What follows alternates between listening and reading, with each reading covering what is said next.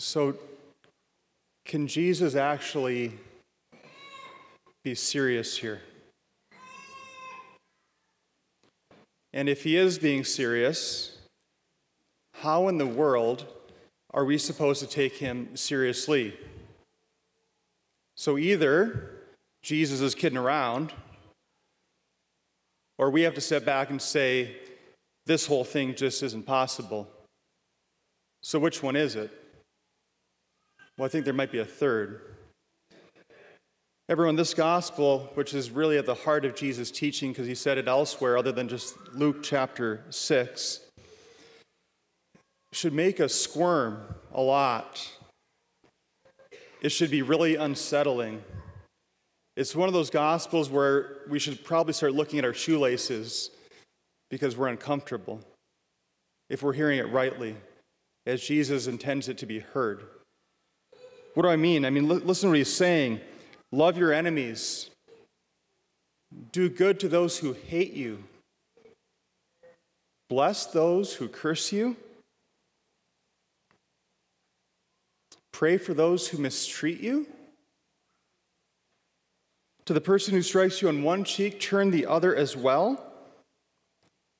Give to everyone who asks of you. Love your enemies and do good to them. Lend, expecting nothing back. Stop judging, and you won't be judged. Stop condemning, and you won't be condemned. Forgive, and you will be forgiven. Everyone, this is the heart of the gospel. And yet, it's really, really hard. So step number one is for us to admit that this is hard. But then to know that it's possible through the grace of God.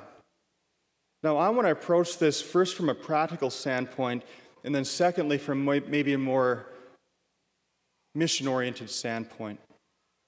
So first, from a practical standpoint, what happens when somebody attacks you and we live the gospel? Now, you're like, Father, people don't attack me. I understand that they might not in a physical way, I hope. But certainly, we're attacked primarily through words, aren't we? At work, maybe at home sometimes, in friends. That words have tremendous power to do harm. And so if we imagine for a moment somebody coming at us hard for something, and they're not in the right, it's a true act of hatred, and you just stand there, and you do what Jesus says, and you turn the other cheek, and you pray for them, and you forgive them, and you say, well, Father, I don't want to be a pushover. So what does it actually do to the person coming at us if we stand there as Jesus teaches? It does this. That energy with which they're coming to you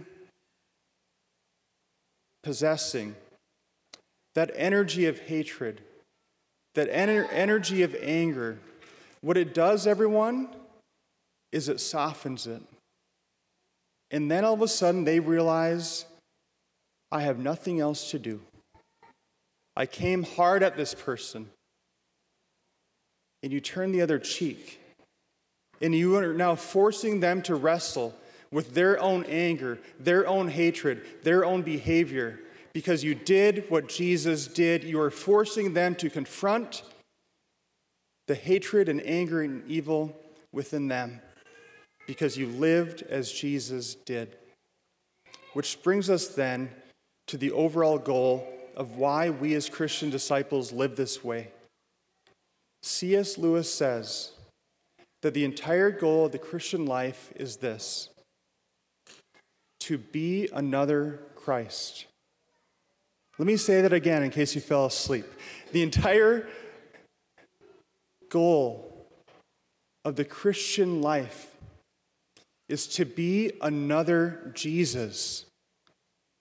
Not just to act like him, but to actually be him. because we say that Christ is the head and we, the church, are the body united in him. To be another Christ is the entire point of the Christian life.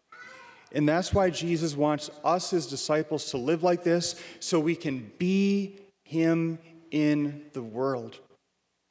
Now, if anyone's asking, so what's in it for me?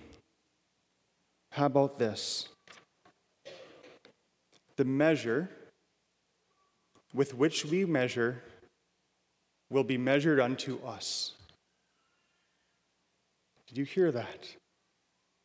The measure with which you and I measure will be the measure that God uses in us.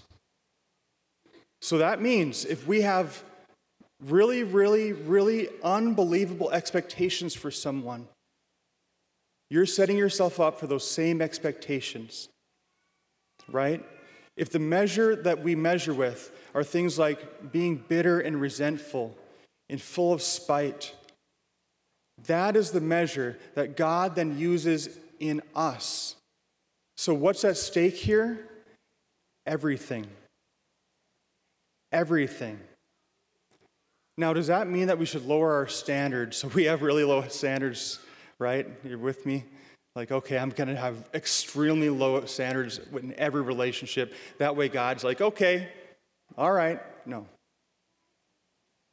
So the question's this. What is the measure with which we measure? One word. Jesus. He is the standard by which we measure.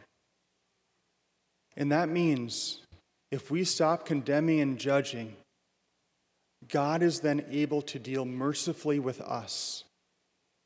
But if our heart is full of hatred and revenge and spite and jealousy and anger and pride and all those things, there's no room for forgiveness to land within us.